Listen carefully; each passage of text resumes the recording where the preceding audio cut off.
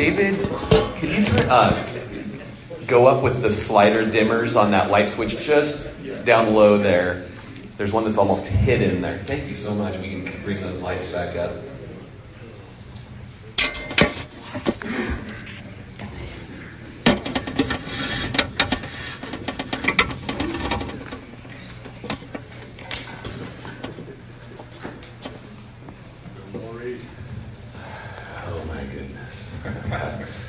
All right, you guys. Kevin, hey, good to see you, man. It's awesome. Guys, just so glad to see you guys, to be together as brothers and as family, and to have our cousins from Burns over with us and our cousins from John Day visiting. It's just so great to be together that time of year again. So fantastic. Really is powerful being here the week after fasting. I know all the other Burns and John Day and Prineville and Coos Bay too, huh? Yeah. What are you, chopped liver? Yeah, totally. We've all been fasting, seeking the Lord, and we're here just believing that God's going to move. Guys, I'm going to be honest with you. Tonight's going to be crazy. I'm just saying that out, trusting that the Lord has something for us. I don't know if you guys were there on Sunday when we were in Acts chapter 19 and I taught on the 7 sons of Sceva trying to cast out the demon. And just that demon just like whooped up on him and just beat him and stripped him down naked and had him chased away.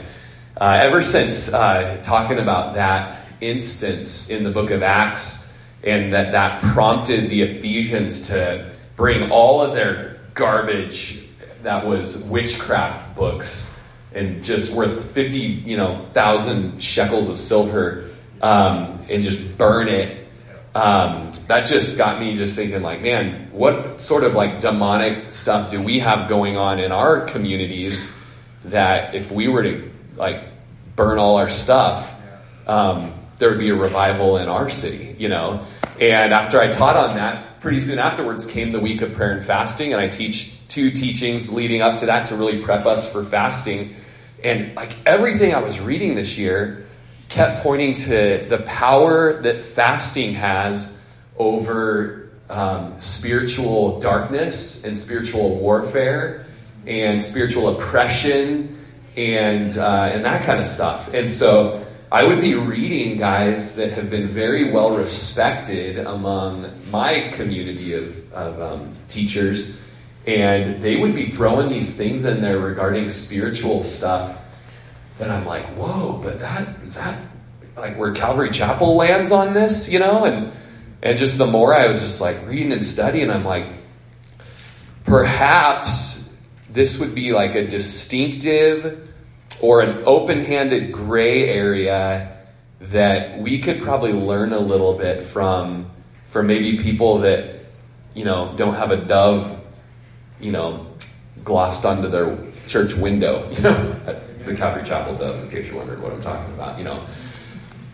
All that to say, just going into the fast, I just felt that the Lord was men's muster, it's about spiritual warfare. And I was kind of weird. I was I don't know, spiritual warfare, only the weirdos kind of get into that stuff, right? And when I was in middle school, I went to a pretty Pentecostal church and checked out a book from the church library called Piercing the Darkness by Frank Peretti. Don't ever have your middle schoolers read that book.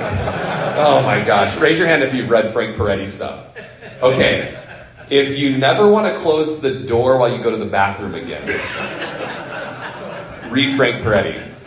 If you want to have your little sister help you take the garbage out to the dark side of the house, read Frank Peretti, okay?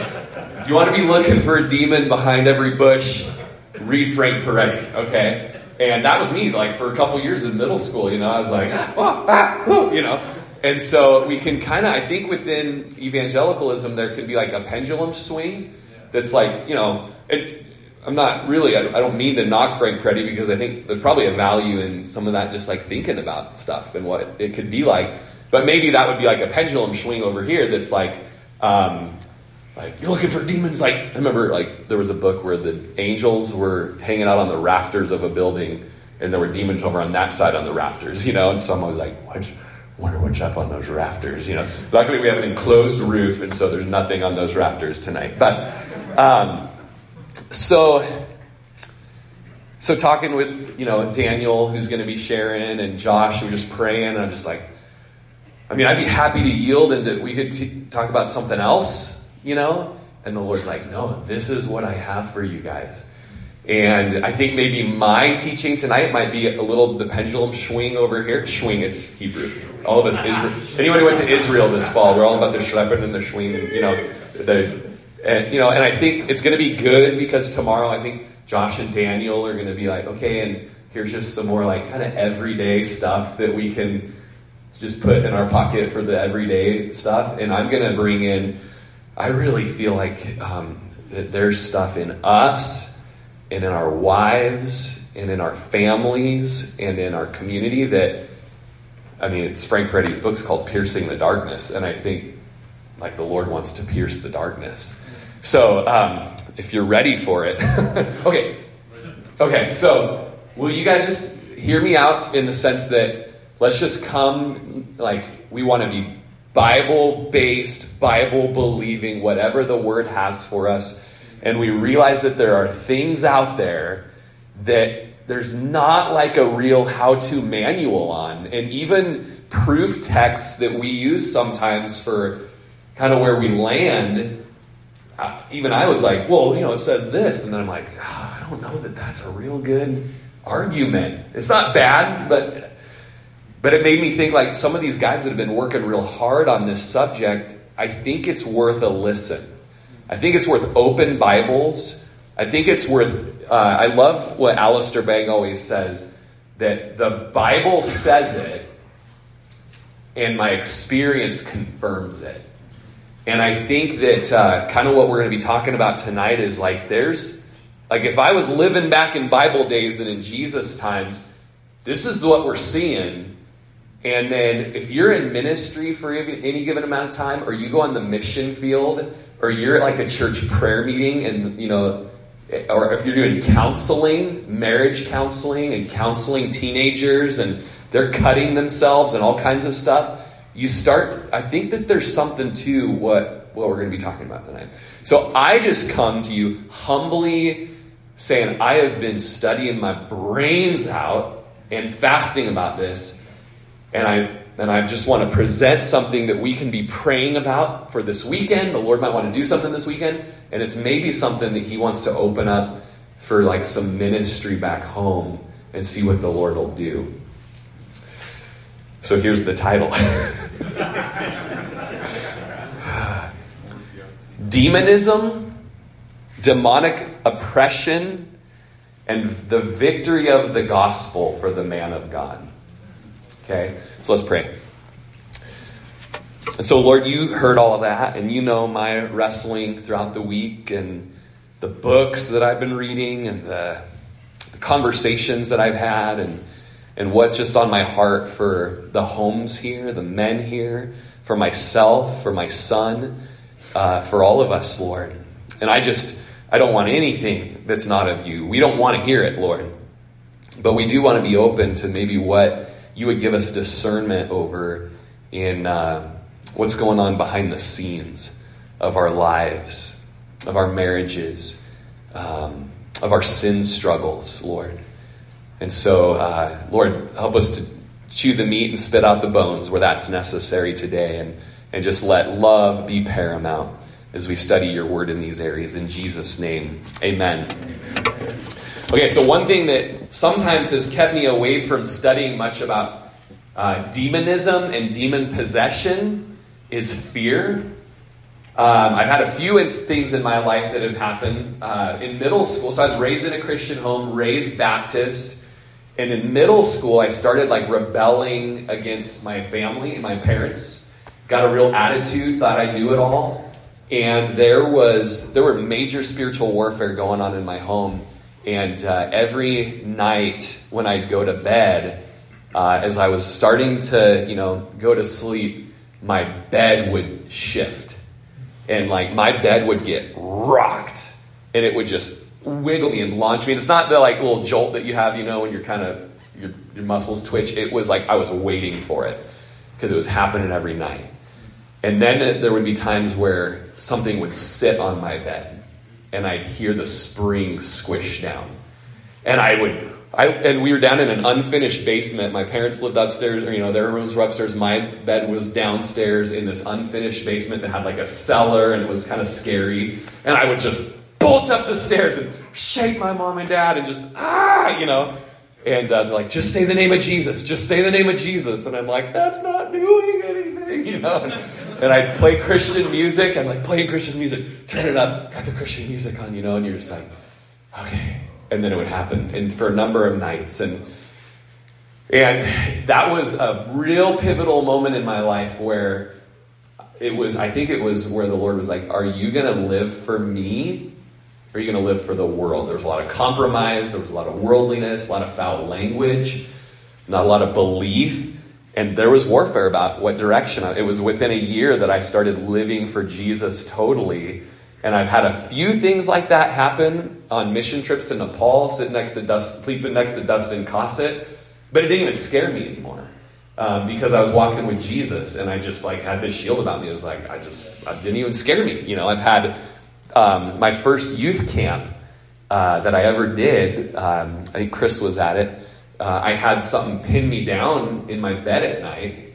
And I opened my eyes and all I could see was the silhouette of this spiky-haired strong man holding me down in my bed and I couldn't move.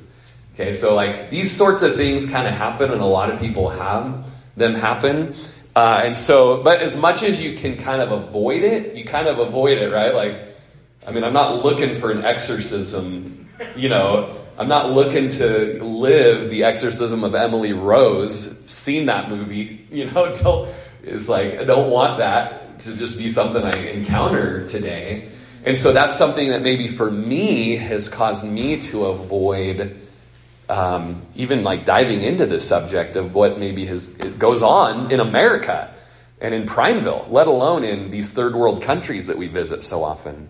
So one man said, is it true that some say that the less a person knows or studies about spiritual warfare, the less opposition he will face?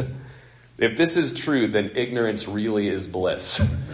And so it's if I just pretend that it's something from the old days in the Bible, or something that happens over in India, then I'm good, but then we're just missing out on the war that's happening right in front of us. In his insightful booklet entitled Demonism, Chuck Swindoll asks, how many good fighters refuse to study how their opponents fight? The obvious answer is none. No good fighters refuse to study how their opponents fight. Fighters who refuse to study film are soon nicknamed Canvasback Jack, because that's where they're going to be spending most of their time flat on their backs. So we want to move out from being Canvasback Jack, and be a part of the fight. Ignorance of a competitor is not an advantage in athletics, in business, or in spiritual warfare. What if our presuppositions concerning oppression and possessions are mistaken or incomplete? When we're ambiguous on this subject, it can be frustrating to the people we love and that are counting on us to fight battles with and for them as we serve and teach other people. Well-known evangelical Bible teachers like John MacArthur and Charles Swindoll have different views on this particular issue. Both guys love the Lord. Both are committed to consistent Bible teaching. Their difference of opinion concerning the potential demonism or demonization of true Christians ought to serve notice that we should approach the subject with prayerful consideration rather than our presuppositional dogmatism or arrogance. And I've got my Calvary Chapel Distinctives book proudly displayed on my bookshelf, right? I know who I am and I know what I love. And I know that there's some things that need to grow in me concerning this subject. There's a category concerning spiritual conflict that a growing number of evangelical leaders and writers have openly been discussing. Men like Merrill Unger, Mark Bubeck, Ed Murphy, Fred Dickinson, Charles Swindoll, Neil Anderson, and they use terms like this: demonization, invasion, infestation, while they're speaking about real demonic problems that are troubling genuine believers. Their message includes concerns about the reality of oppression, which we might call the fiery arrows of the wicked one. We'll see those in Ephesians chapter 6. So oppression or possession, which is total demonic domination and control of a person. And these studies focus on the degree of control that demons can exercise over Christians. Listen to this. Who are foolish enough. Christians who are foolish enough to willingly allow demonic spirits to gain control over areas of their lives that the Holy Spirit should control. And Christian brothers have areas that they say, all of this is for the Lord, and this, I want it. And I don't care if it's demonic. I'm kind of comfortable with it being demonic. I'm comfortable with angels, and maybe I'm comfortable with this guy that masquerades as an angel of light. Kurt Payne, great resource, you guys. Kurt Payne I'm at 90% of his Kindle book, listening to it at 1.5 times this week. So it's, and the kids are like, who are we listening to? You know, it's just super fast, and I'm trying to process. But this guy, you guys, I was looking for books this week, and you've got just this wide variety of just, you look at it and you see their, $10,000 suit and their mega church and their, TBN, contract, and you're like, nope, And then you see the guy that's like in the trenches, in his deliverance ministry. He's got a horseshoe on his head that almost looks like a monk, and he's like, I'm just balding natural. I don't have time to trim this bad boy, And he's a guy with like major degrees from seminaries that I respect, that are Bible teaching, know how to study the Bible, and know how to serve people with the love of Jesus. And this guy has done his work, and he's got people flooding to him that are Christians that are in bondage and are just in over their heads with dark stuff happening to them that they're like, I don't even know what's going on. Okay? And so he wrote this really good book, and I'll share it with you guys, and you'll do good to buy it and read it and have it on your shelf. But he writes this: Scripture allows and experience indicates that typical oppression/possession paradigm divisions are not adequate to fully explain all of our temptations and struggles. And if you know what I'm talking about, it's this. We typically say, hey, pastor, can a Christian be demon-possessed? And, Ira's in the room, he's a pastor. Josh is in the room. We got lots of pastors here. And we would typically say a Christian cannot be totally possessed, right? But they can be oppressed, right? It's like our token word, right? And it's not wrong, but maybe it's incomplete. Okay, and so there's some helpful guys that are living in these ministries that say maybe there's a paradigm that we made that maybe isn't at all. Okay, it goes on to say missionaries have discussed the problem of demonic bondage among genuine believers for years, but we're often slow hearing, much less accepting things that make us feel uncomfortable. If we accept the possibility of a Christian under actual demonic attack, which is more severe than oppression, but not the total domination and control commonly referred to as demonic possession, spiritual warfare becomes a more complicated subject than a conventional oppression-possession paradigm, and what that model suggests. So we're gonna look at some scripture here. Can I tell another story, though? Because if I don't tell it, I'll forget. I'll just start getting into the Bible. So 2017, we went to Nepal. 2015, I went to Nepal. And we've gone almost every year since, except for COVID. My first year, we were riding in the back of these 4x4 Jeeps, 4-low country, and we're in the back of this cage in this Jeep, and we're rock crawling. We hit a boulder that punctured our fuel tank, and we were losing fuel, and we had to patch it with a flip-flop and a bar of soap is how we, wedging a flip-flop up against the spare tire, and all this, and we're driving up through the mountains and just And I look and I see these beautiful little mountain lakes with the Tibetan prayer flags, the rainbow color. It's not rainbow, it's the primary colors, all around, just flags all around these lakes. And as you go, you're like, these are like pretty little spots. And I tell our guide, what pretty little picnic spots, these Himalaya lakes. And he goes, you don't want to go there. I'm like, why not? He says, because all of these high-placed lakes are places where demons manifest themselves. And the villagers know it. And whole villages will come out and worship the demons there.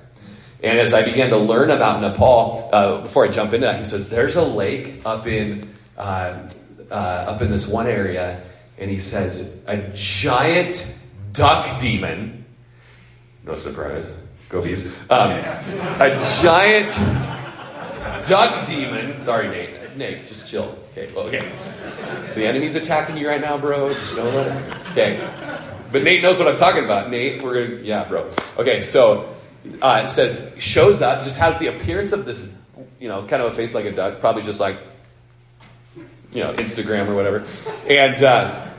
And he brings with him these demons, and they come up out of this lake once a year.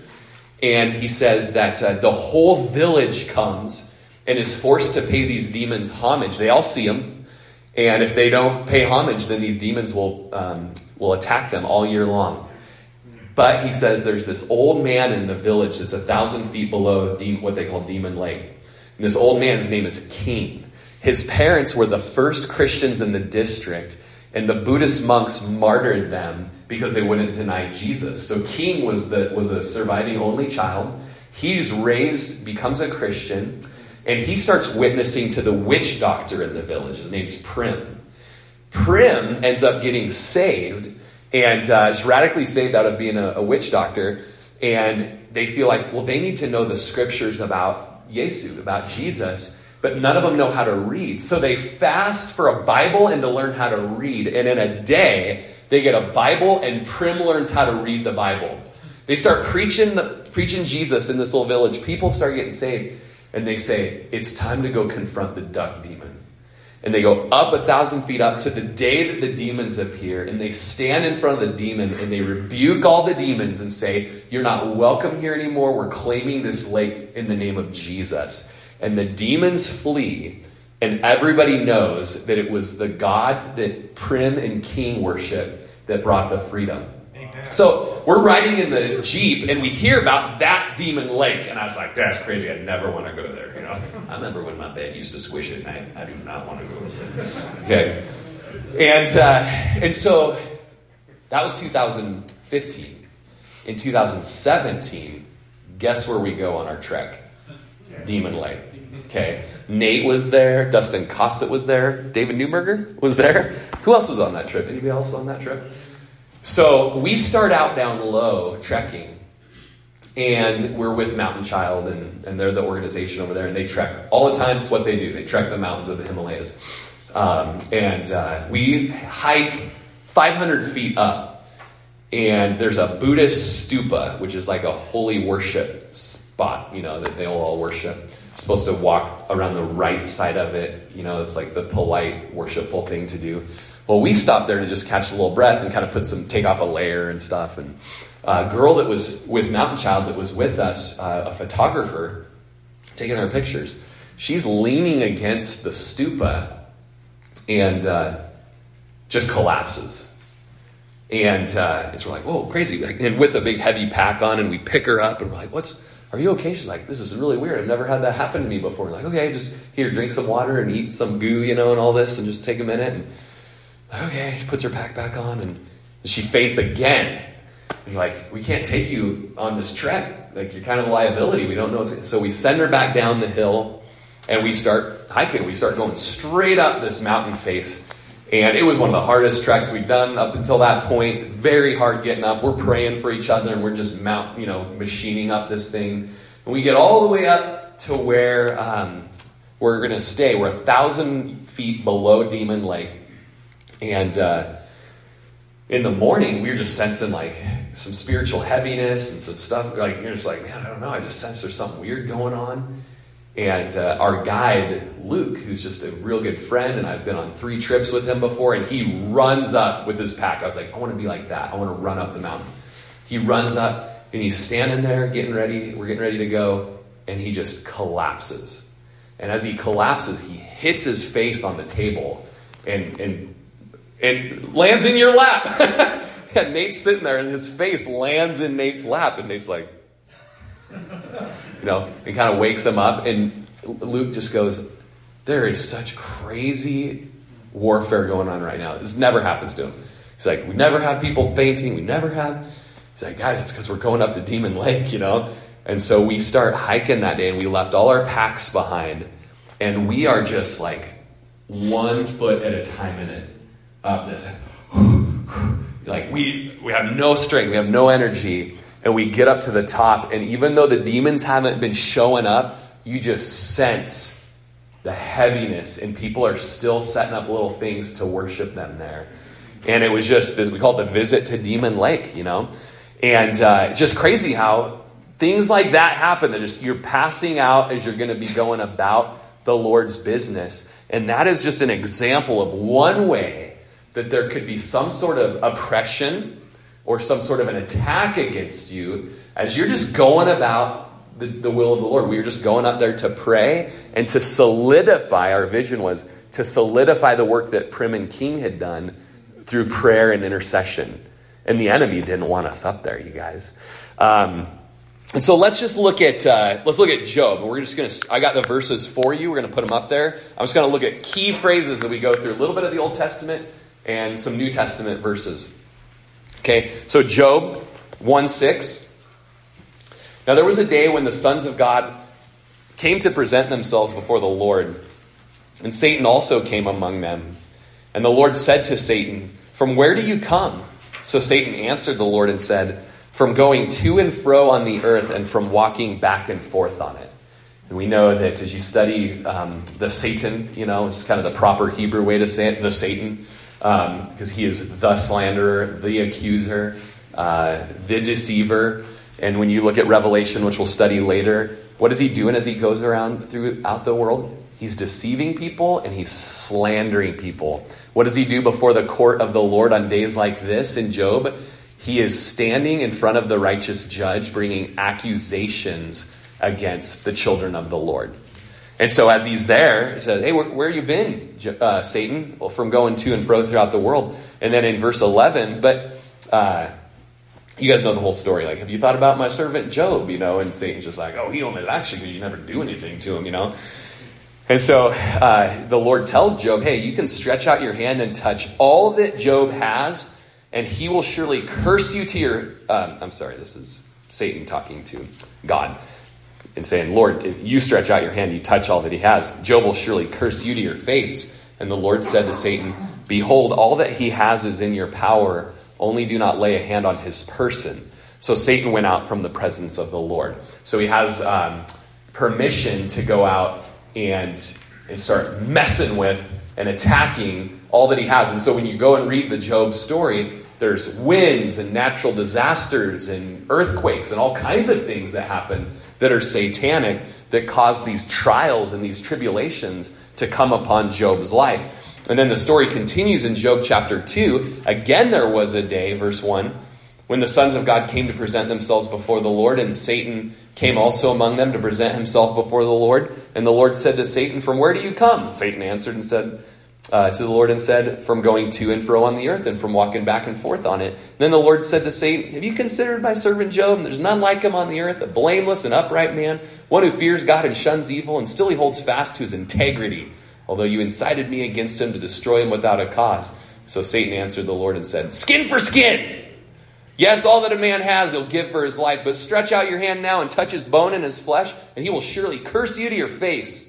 And the Lord said to Satan, "Behold, he's in your hand, but spare his life." So Satan went out from the presence of the Lord and struck Job with painful boils from the sole of his foot to the crown of his head.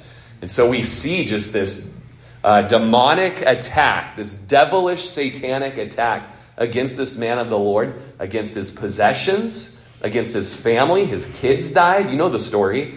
And then against his body here. verse 7 is a little more profound when it says that he went from the presence of the Lord and Satan struck Job with these health things, right? Painful boils from the sole of the foot to the crown of his head.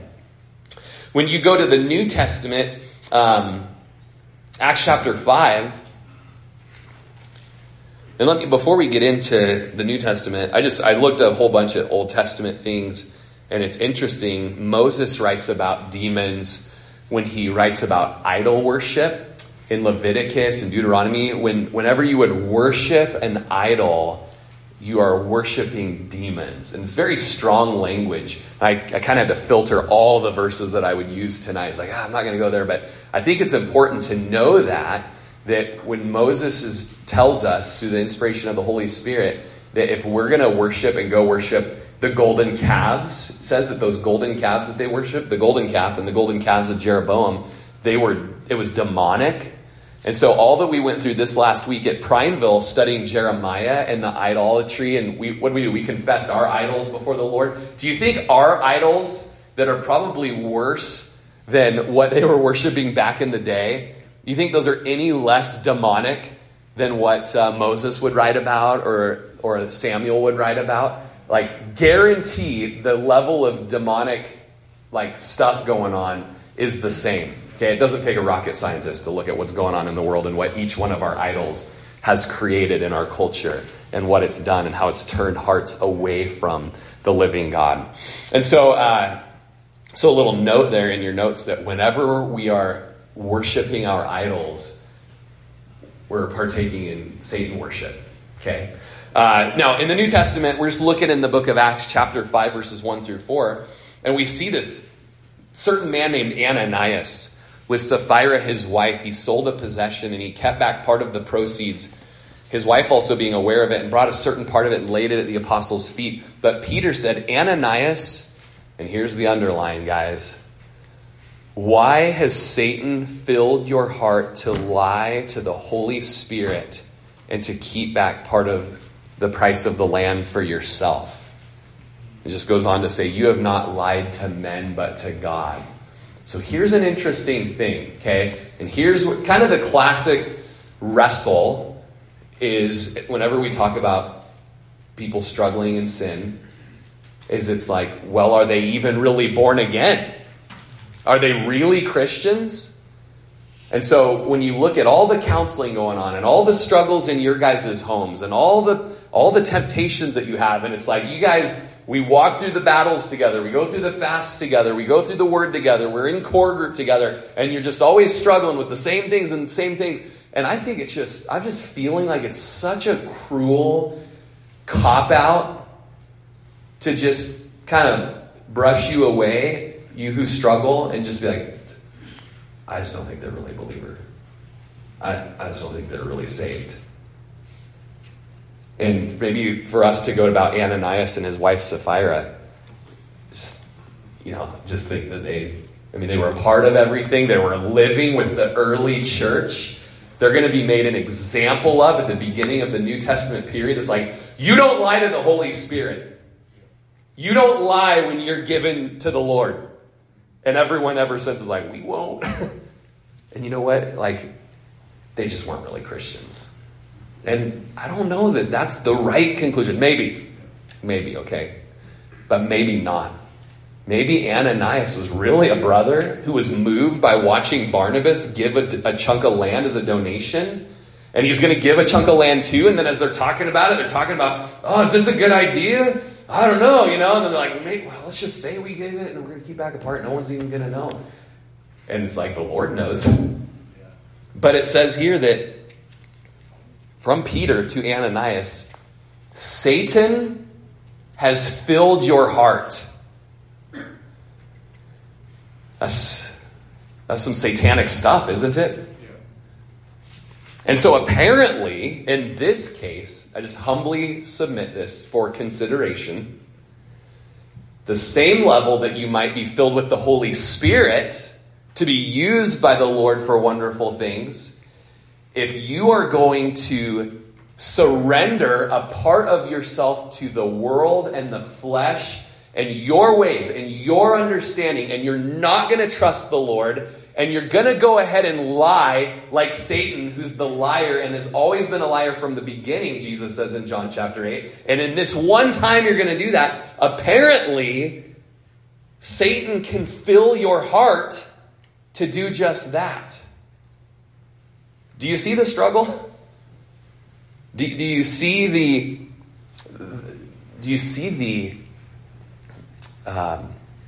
foothold that the enemy can have in a moment? Don't worry, there's some hope. Okay, there's going to be hope towards the end. All right. Paul tells us in 2 Corinthians 2:10,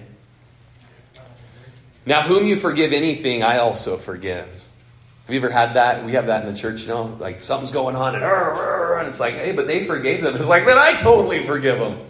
It's just helpful when someone kind of leads that charge in forgiving. For I've forgiven anything. I've forgiven that one for your sakes in the presence of Christ, lest Satan should take advantage of us, for we are not ignorant of his devices.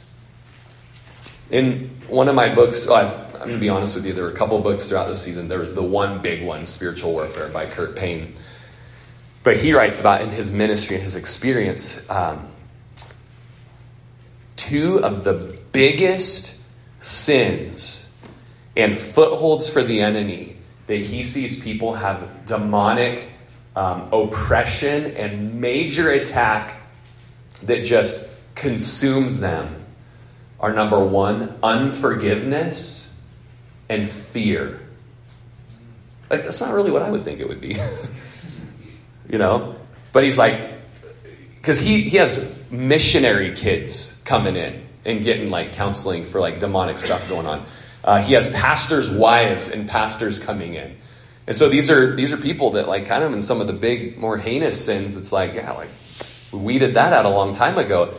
Oh, but you've got this bitterness in your heart towards this person and you don't trust the Lord to forgive it. Or you're afraid that the Lord is going to let something happen and you don't believe God and that he's in control. And you're buying into the same lie that Eve bought into in the garden. It's no different. And so that's why Paul says to the Corinthians, you got to forgive. And if I hear you forgiving so-and-so, man, I've forgiven them too. We're in the business of forgiving, lest Satan should take advantage of us.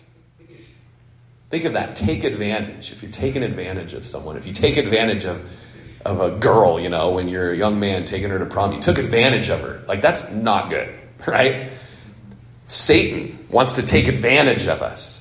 And if we're not forgiving one another and sending away our offense that we have towards one another, then we're just playing right into his schemes, is what Paul says. You don't think of that, do you?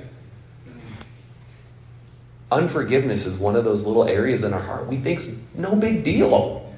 It's no big deal. Nobody even really knows, and I can put a fake smile on and murmur about that person with my wife in the car on the way away from church.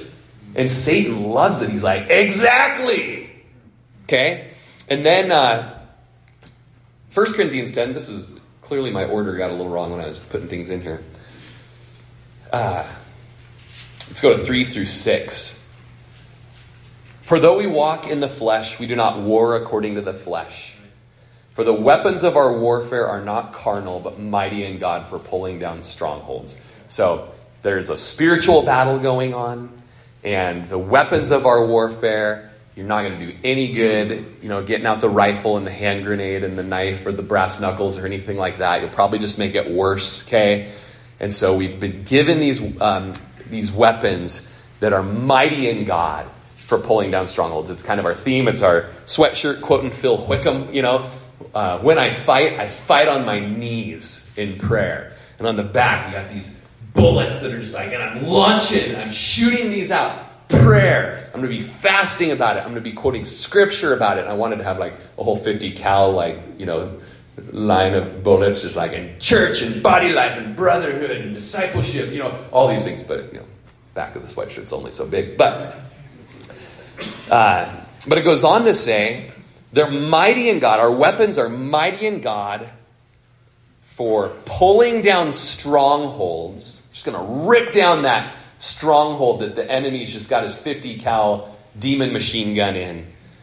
and casting down arguments of every high thing that exalts itself to the knowledge of God, bringing every thought into captivity to the obedience of Christ, and being ready to punish all disobedience when your obedience is fulfilled. So, like, this is probably just the big verse, okay? One of the big verses. Because our weapons, we go to war, and we know what we're doing, and we notice that in those strongholds, there's arguments. The Satan knows how to argue. He's been around a little while. He knows how to trick. If he can take Jesus out in the desert and be like, I'm going to try my mojo with you, you know. Hey, what do you think about this? Hey, what do you think about this? What do you think? You know, like, you think he's got any problem kind of bringing some thoughts to you and like, hey, what about this and this? And in my reading, I find that the big oppressive demonization that happens in believers' life is in the thought life. Okay? And it is, we don't forgive. We don't believe God. We are afraid. And the enemy starts condemning us. And he starts speaking into you all the reasons why Jesus doesn't love you. You're not worth loving. Don't go to church because everyone's going to think this about you. You're fat, you're ugly, your kids think this about you, your buddies, like all the lies, right? And as I've just been praying about this, I just think about what goes on in our church, and I know enough about your guys' lives that I just see that this is majorly real. This is happening. Okay, and I hope you guys are honest. And in the reading that I was reading, the guy's just like, I've been around the block enough to tell you this. When you're having thoughts, and it's not in the first person where you're just kind of like, man, I really blew it last night. And here I am at church and looking around. And, Lord, I know what I've done, and you know what I've done. Like, that's between me and the Lord. But when you are hearing, what is it, second person singular, you this, and you that, and you that, that there's a chance that this is demonic oppression happening. And that slanderer is trying to condemn you and bring condemnation. Now, the beautiful thing is that Romans chapter 8 says, who is he who condemns? It's not Jesus. He's at the right hand of the Father, and he ever lives to make intercession for you. I'm going to throw one more at you. Use your discernment. You guys have Bibles. Read them. I could be wrong. But the experience behind it is something that I think is worth... This might be true. That when those voices in your head are saying we, there could be multiple demons that are attacking you and oppressing you and trying to get you to get your eyes off of Jesus and onto yourself and your circumstances and predicaments and condemning you. And we probably all know, if it's not you here, then we all probably know enough people that it's like, man, I was at church with him. She used to drive me to church. My aunt was just such a sweet lady. Such a sweet lady. We would go to church with her, but always a little bit just like, you know what, I'm not going to live for Jesus. Not going to live for Jesus. And had this little bit of like a twinge of anger. And rightly so, there were a lot of things to be angry about. We lost our ranch. She had in-laws on the ranch that just were very cruel. She lost, I think, 3 babies to miscarriage, breast cancer, kids with health issues.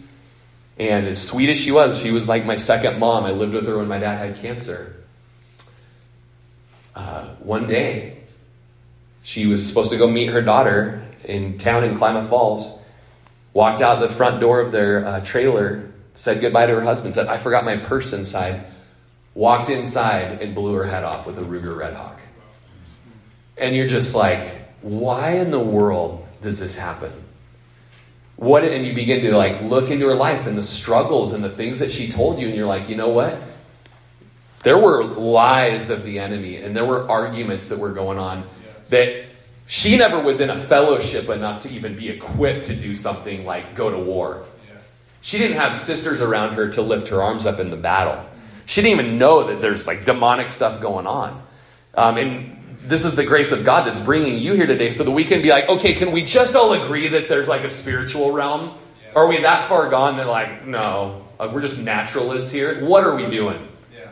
Like, where do you even go when you die, guys? Yeah. You know? What even happened? How was the fall come about? Okay, so we at least let's think this through, okay? And maybe the pendulum will swing some different ways, but like when those arguments start coming to you and start exalting themselves against God, as they did to Eve in the garden, that now you're going to know better than God. So you've been out of fellowship for a month or two because whatever you've been listening to in your head has been lying to you, and that's better than what God's called us to in the Holy Word. You've been listening to demons, man. Don't give place to that. Cast down the stronghold. Cast down the argument. It's exalting itself against the knowledge of God. And you need to bring those thoughts into captivity and obey Jesus. And so what are those thoughts?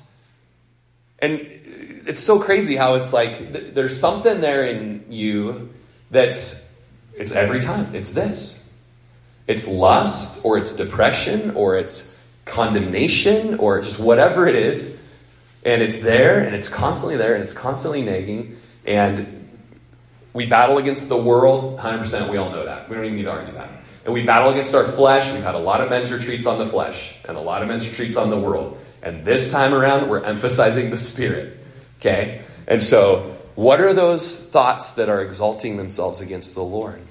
I like what Payne said. Satan attacked Eve's belief that God is good. He didn't tell her that God hated her. He didn't tell her that she had to work for his acceptance or that she wasn't religious enough to please him. The evil one intimated that God was failing to watch out for her best interests. Doesn't seem so bad. Yeah, you know what, he is.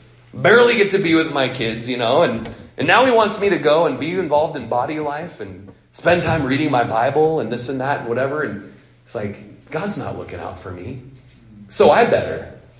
It's exalting yourself against the Lord. You got to win the battle in your mind. Win the battle in your head. Where was this or any battle first lost? Does it begin in the bed or in the head? It begins in the head. It begins when you don't believe God concerning propriety in our sex lives, purity, how God's designed marriage, and the marriage bed is honorable above all. But fornicators, God will judge. Adulterers, God will judge. Don't believe God. And so we need to take those thoughts captive and speak truth and scripture over them. Proverbs 23:7 says, "For as he thinks in his head, so is he." So we need to start developing the discipline and the spiritual practice of, by the Spirit, because of the gospel, because of what Jesus has done for us, we need to start exercising our mind towards godliness, renewing our mind, and start thinking about things that are admirable, pure, noble, and of good report. Substitutive thinking is what is helpful. If I were to tell you, I've got a little 2-year-old in my home right now, and kind of as I'm trying to get work done, I just throw on Mickey Mouse Clubhouse. Oh my goodness. Got Mickey Mouse Clubhouse on the brain, right? And if I were to just, have you close your eyes right now and think about Mickey Mouse, and, he's got the big ears. You guys all know Mickey Mouse really well, right? Got the big ears and the nose, and he's got he's got just a black body and red shorts and yellow buttons on the shorts, right? Little narrow legs that go down to these big yellow shoes.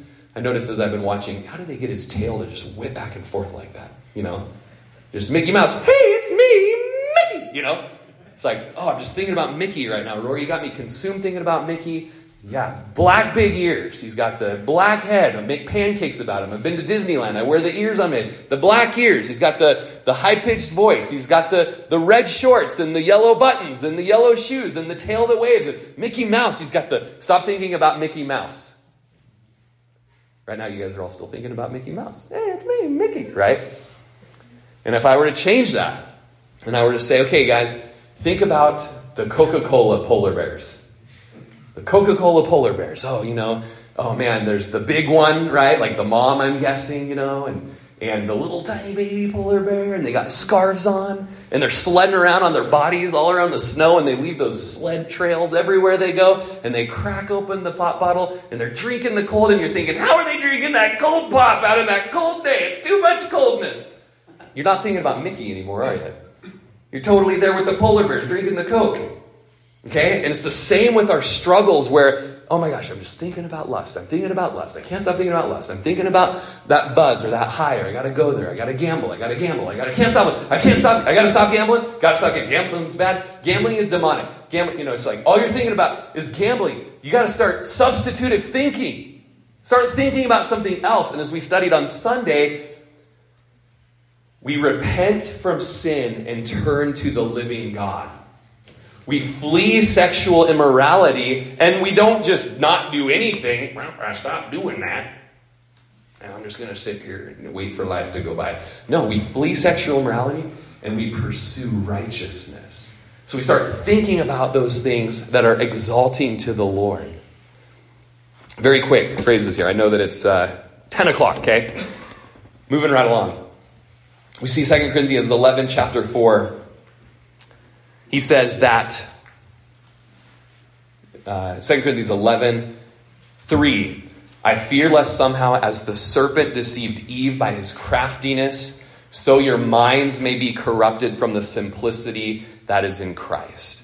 So something that happens in demonic, spiritual, satanic warfare is that our minds, are a huge battleground in all this, are corrupted from just the simple gospel.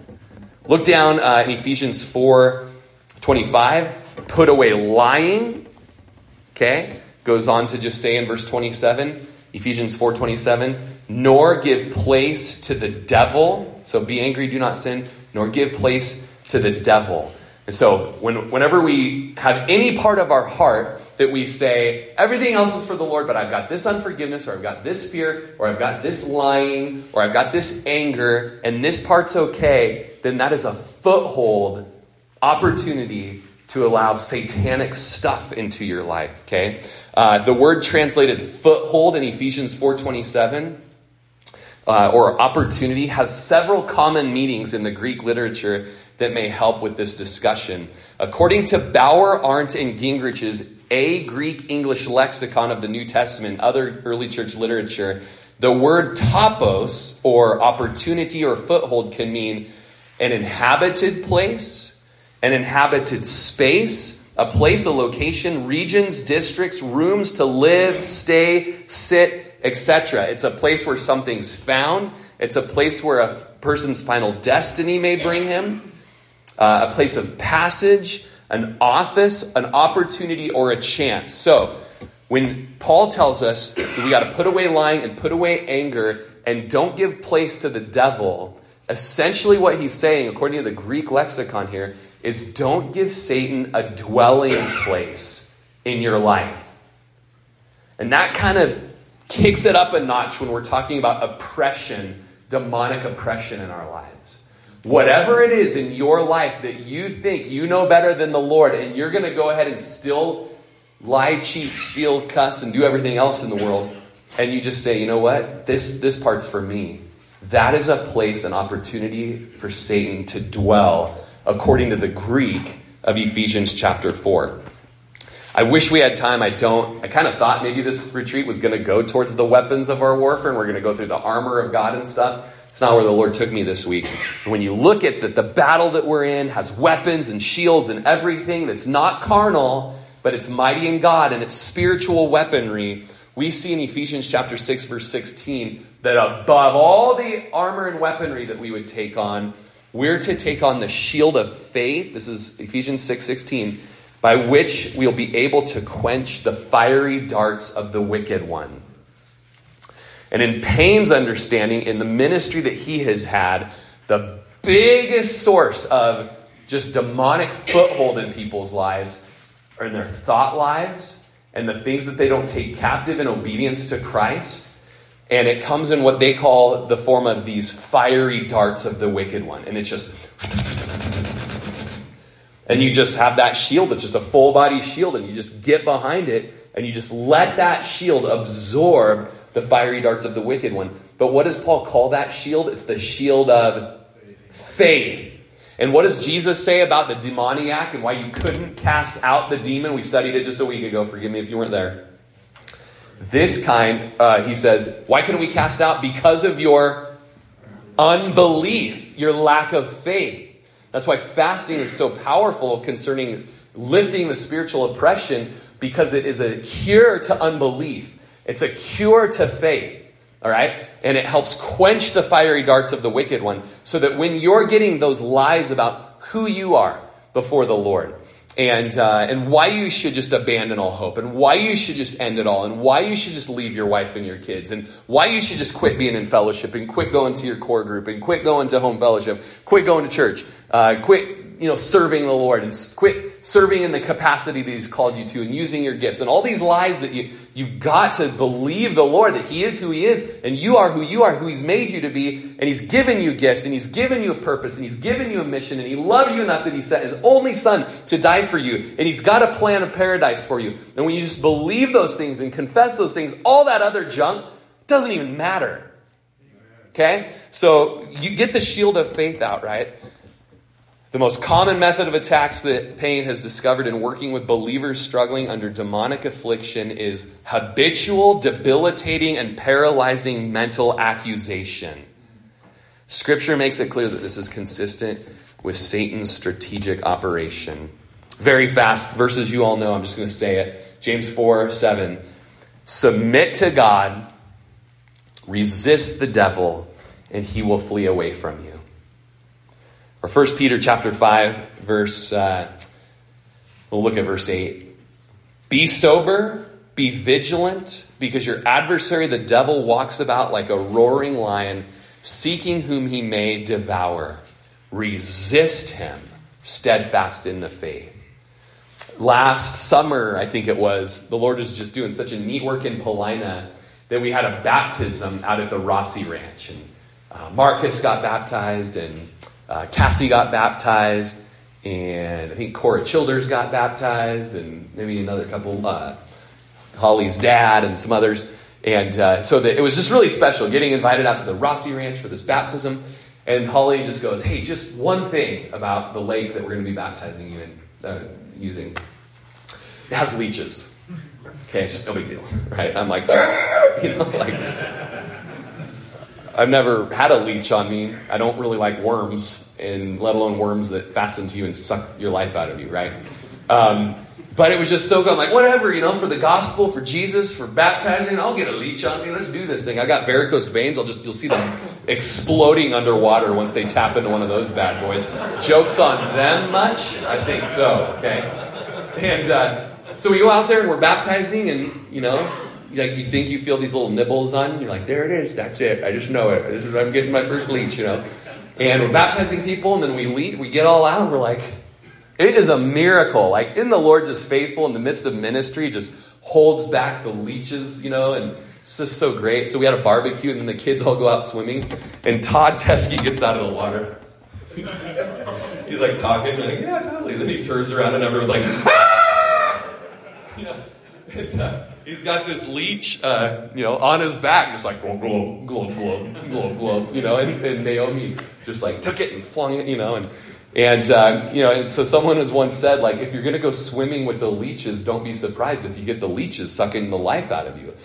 And if you are going to position yourself in a place where the enemy is around you and demonic stuff is going on all around you, don't be surprised if you have opened up a foothold for the leeches of demons to just find that foothold and start sucking your will to live for the Lord and to have any effectiveness. It's going to suck it right out of you. Yep. So we got to be wise in where we position ourselves, you guys.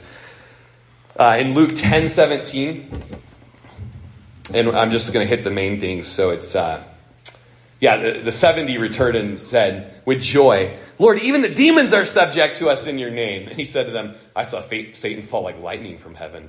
It's like talking to a Vietnam War vet or something. It's like, whoa, was it crazy? It's like, I saw things. Jesus is like, I was there when it happened. I saw Satan fall like lightning from heaven. And then this incredible promise to Christians and disciples. Behold, I've given you authority to trample on serpents and scorpions and over all the powers of the enemy, and nothing shall by any means hurt you. My sister had a scripture memory CD back in the 90s, and there was this, I have given you authority. It's just this great memory verse about to trample on snakes and scorpions. Yeah, it's a good memory verse, guys, because you're going to need this after this weekend. Like, we just opened up a portal. No, I'm just joking. All right? But, if the pendulum swings like Frank Peretti novels, and then over here, Gospel Coalition. I'm reading Gospel Coalition, and they're like, don't even talk about this stuff. And they're like, just talk about the gospel. I'm like, I like that. I don't think they're wrong. Like, talk about the gospel. Talk about the cross. Talk about what Jesus did. And in this case, Jesus says, you know what? Don't even rejoice that you can trample on snakes and scorpions and nothing will harm you and that you can cast demons out. Rejoice in this. Rejoice because your name is written in heaven. Okay? So in all of this, I'm not trying to just get us looking for demons behind every bush. But rejoice in our salvation. And also realize the enemy has tactics that we don't want to be dumb about. Okay? Let me just look for the final goodies as I close you. The good news. 1 Corinthians 15:57. But thanks be to God who gives us the victory through our Lord Jesus Christ. In all of it, even if you have a house that's partly inhabited by darkness, the good news is Jesus doesn't intend for it to stay that way. He's maybe enlightening us right now to be working towards interceding and just getting all that junk out and darkness out of our life, and to rejoice in the victory, because he doesn't intend for us to stay in this place of darkness. Or Colossians 2:13, or I'm just going to 15 for the sake of time.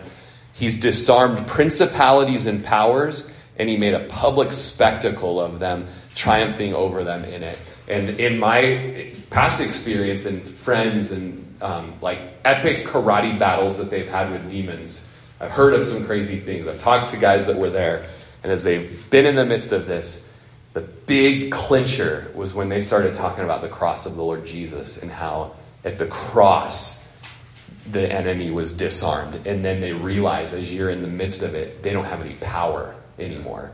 And then that's when the victory comes. Jesus, the victor. Romans 8:37. Lots of verses on this stuff. I read my room, guys. 10:09. So another memory verse that my friend Mark made into a song when I was in high school sticks to me. Romans 8, the end of Romans chapter 8, verse 38. Well, let's do 37. Yet in all these things we are more than conquerors through him who loved us. For I am persuaded that neither death, nor life, nor angels, nor principalities, nor powers, nor things present, nor things to come, nor height, nor depth, nor any other created thing shall be able to separate us from the love of God, which is in Christ Jesus, our Lord. And man, that's good hope right there. In the midst of it, like, Rory, are you saying it's hopeless? Don't hear that at all. The thing that I'm getting at today is that there's hope, and we got to go to battle, and we got to start exposing the works of darkness, Ephesians chapter 4 tells us. And the Lord wants to actually take what was darkness and twist it and use it for light, because that's what he does. Johnny, if you'll come on up, and we'll start wrapping this up.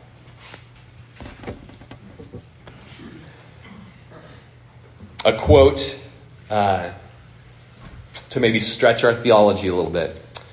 C. Fred Dickinson, a well-known biblical scholar and noted writer and speaker on the subject of demonic warfare, has clearly explained the historical elements and the development or the etymology of the two words diamazomai and diamazomenos used in the New Testament to describe varying degrees of demonic control experienced by human beings. As I read this, just discernment, and then be praying about what's going on and all that you know is going on around you.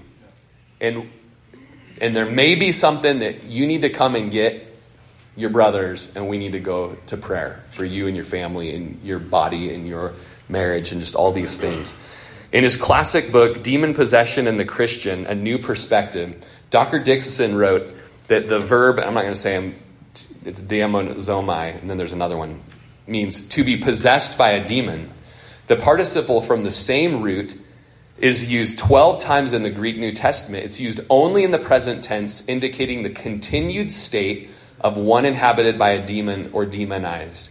This participle has components to its structure. First, there's the root daimon, which indicates the involvement of demons. Second is the causative stem, is, which shows that there is an active cause in the verb.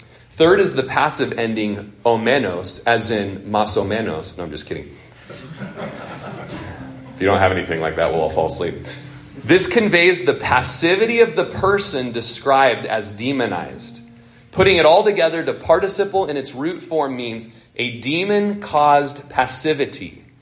This indicates a control other than that of the person who is demonized. He is regarded as the recipient of the demon's action. In other words, demonization pictures a demon controlling a somewhat passive human. Missionaries have indicated for many years that they have had to deal with genuine believers who struggle with demonic bondage. Dick Hills and Ed Murphy of the Overseas Crusade have both shared experiences of this nature in a straightforward, non-exploitative format. The late Merrill Unger acknowledged that the consistent testimonies of trusted missionaries were one reason he changed his position on this issue. In his book, Biblical Demonology, published in 1952, he wrote that true Christians could not be demonized. In 1960, in his classic work, Demons and Our World Today, he reversed his position. These men are not alone in their thinking. Faculty members have existed in solidly evangelical schools who shared the same conviction regarding the possibility of the demonization of Christians. Schools like Talbot Seminary, Western Seminary, Dallas Theological Seminary, Trinity Evangelical Divinity School, Moody Bible Institute, Wheaton College, Multnomah School of the Bible, and no doubt other respected Christian schools too. What that basically means is there are a lot of good, godly, Jesus-loving, Bible-believing people who are out in the trenches way more than you or I are, and they are seeing things that are saying, okay, we got to get back to parsing out the scriptures right, because there's too much at stake to just throw out these haphazard, little like half part C of a verse that might not even be what that's talking about. And if it is, it certainly doesn't give a complete answer to everything that we have sitting in our counseling chair in our office right now, or sitting next to the bed with us in our house, or the middle school daughter that we have that we're just trying to figure out why isn't she living for Jesus, And so there's a lot more. I got more notes, you guys, but it's 10:30. I'm not going to do it to you. But what do we do with this? We go to battle. We fight on our knees. Let's not be afraid anymore. Let's realize spiritual realm, real. Hope to God this person isn't even oppressed, but it may not be mental issues. All right? It may not be physical stuff going on. We need the discernment to know what is going on. And so, as we close, okay, I'm just going to be down here, and just the elders will be down here, and pastors of other churches. We're just going to be right here. And all that we're going to do is just say, if tonight the Lord's like, there's something going on, and these brothers are here with you. That's all we're doing tonight, okay? Is we're just going to be able to acknowledge I'm here, and I'm hearing this stuff, and I think the Lord is exposing something that he wants the victory in. And then these brothers are we're going to start going to prayer with each other and going to battle. And I love what Joe says whenever I have something hard come up in ministry. He's like, well, Rory, put your mouth guard in, right? And get ready for the punches. But guess what? You're going to come out victorious because you got Jesus. Okay? And then also, I just felt like this was to be the Friday night teaching, because I think that this may open up tomorrow just for you to just come and talk to me. Everyone else here that's a leader is like, this guy's crazy. This will be our last muster. And, get the elder board together to discuss this. But just making ourselves available this weekend to just pray over your situation and just seek the Lord for some discernment on what might be going on. And it could just be something that's fleshy. Okay, still bad. Could just be something that's worldly. Still bad. Could be something that's spiritual. Let's go to battle for it, any of it. Okay. So, Lord, here we are, humbly before you. We love your word. We love that your word is profitable for just everything concerning life and godliness. Lord, we know that if it's new, it's not true. So we just use discernment that we're not like getting wrapped up into some weird cultic thing, God, but that we want to look at what was going on, what was going on in the scripture, and how have we just numbed ourselves to what is maybe going on today, where we don't even pray about it anymore or talk about it. We just make ourselves available to you, the victor, Jesus. You are so powerful. You are so awesome. You're the conqueror. You're mighty. You just disarm principalities and powers. Who does that? You did it, Jesus. You just totally slayed them at the cross. They thought, we just confessed today, they thought they had the victory at the cross. You worked them over, Lord. And you won the victory. And then, Lord, you just sealed it when you rose from the dead. We know that the enemy is so terrified and afraid. And just as Revelation tells us, like, they know they've got a little time, and so they're just amping up their attacks and their strategies. And Lord, we love each other enough too, that I just am not okay with just my friends just being under attack from the wicked one, or their wives, or their kids, or our church, or whatever, Lord. And so, Lord, we just want to be intercessors and just bold warriors for your kingdom, Lord. So just have your way tonight. And so I'll just be down here during this song, and so, just here for the Lord to move in your life, and you can just come down, and all I'm just going to do is pray for you. And as far as I know, like, that's where we're going to leave it. And if you see someone that's a friend of yours, or from your church, or your home group, or your ministry, come up and you can just pray for them with me.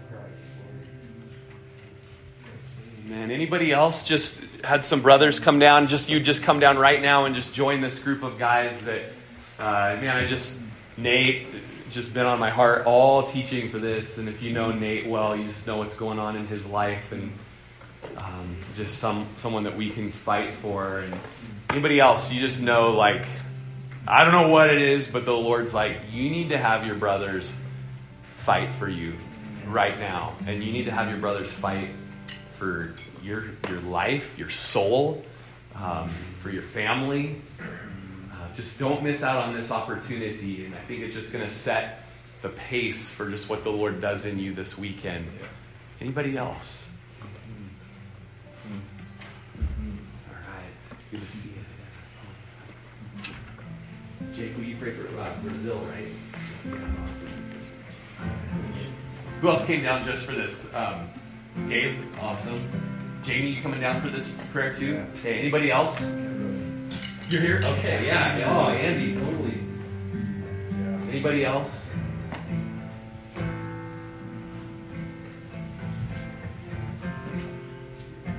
Father God, we just look still in Brazil at the border of God. Father, we're just asking you, Lord, in Jesus' name, Lord, that you would just cleanse the darkness out of their lives, Father. Lord, anything that's plaguing them, Lord, any temptation, Lord, that is trying to draw out the darkness, Lord, we pray that you would suppress that in their lives.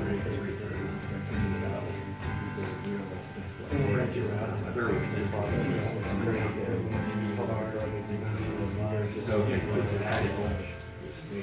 I read this week, this missionary's daughter, mission pastors,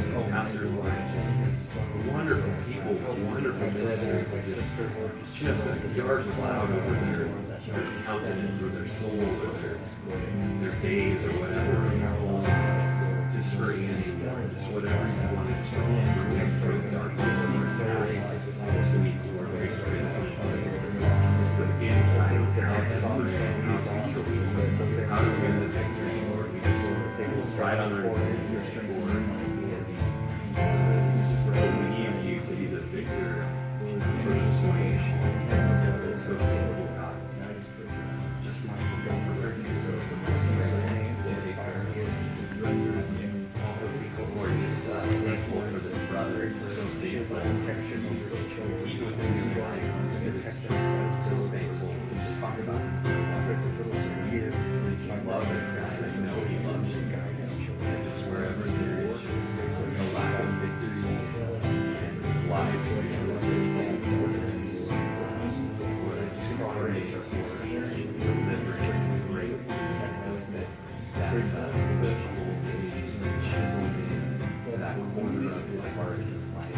It's just plastered over and patched up. And no longer have a place to live. God, you just read freedom, deliverance, just a good dawning every new day. Just so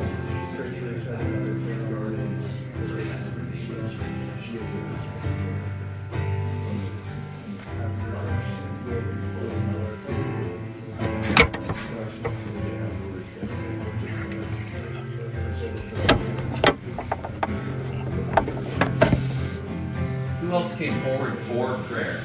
We've got a lot of guys laying hands on people. Thank you for waiting. Lord, I'm so thankful for this brother. This guy just bringing knowledge and sin before you. Prayers to be cleansed. Fellowship with you. That's us plan. Live for your glory. No, Jesus, just love you. We just pray. Just any vision and just still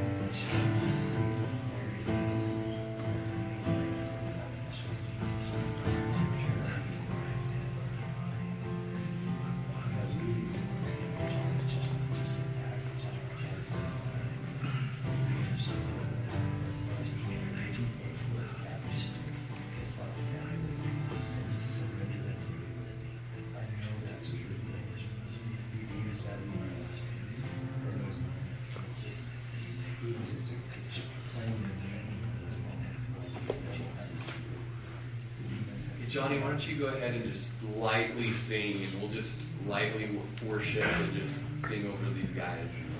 Just a light closer song, and there's still prayer going on, and more prayer to be had. Just you can come down and just ask guys for prayers. Come tug on a guy. Daniel's our speaker here this week, and he's in the bright yellow shirt. Go beeline for him, and he'll be praying for you. Look for Chris, look for Perry, look for Joe, look for Johnny's playing the guitar, look for Adam, Dustin, Cloud. Just go to someone. Go find someone to pray for you. And the guy next to you would probably pray for you. So there's no shortage of guys here for you. Lord, just thank you just for Daryl's understanding.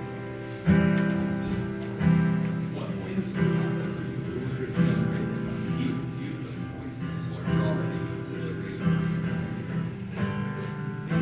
He is the type of guy who's going to use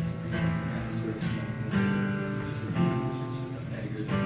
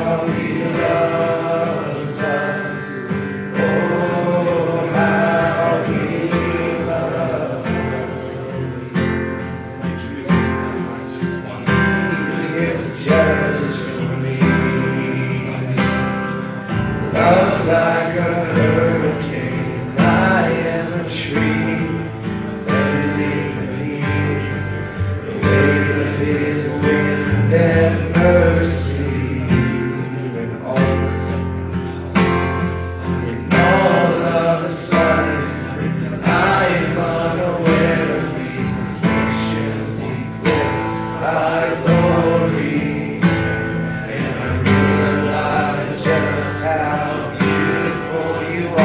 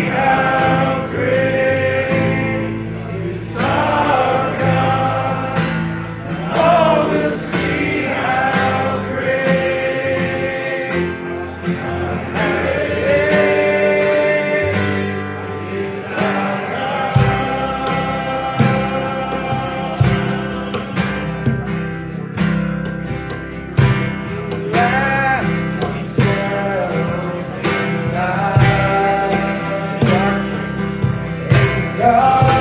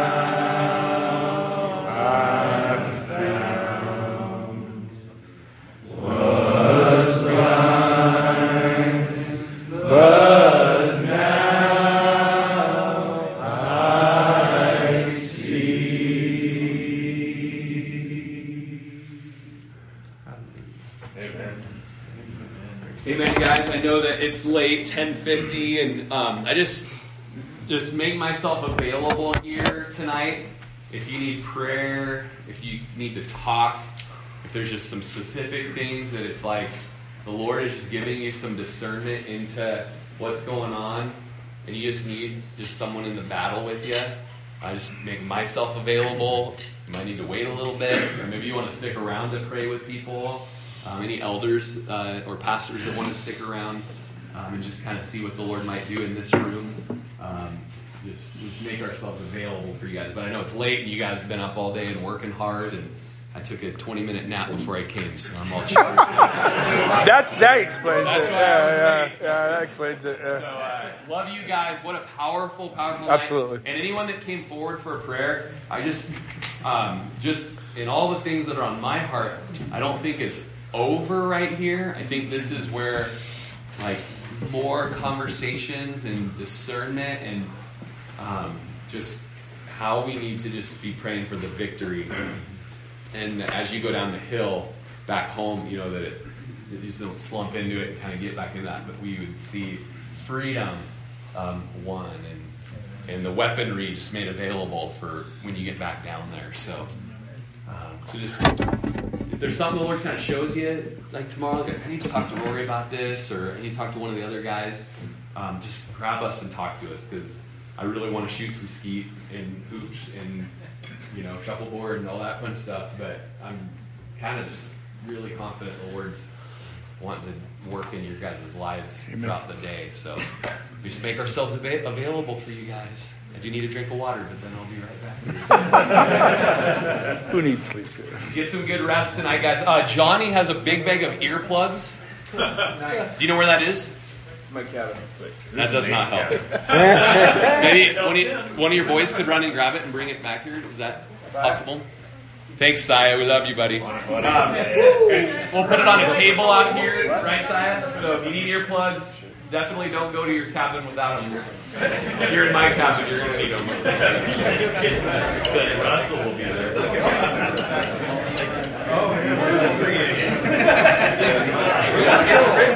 You were recording this service? Yes. The phone has been recording. Oh, perfect. That's good.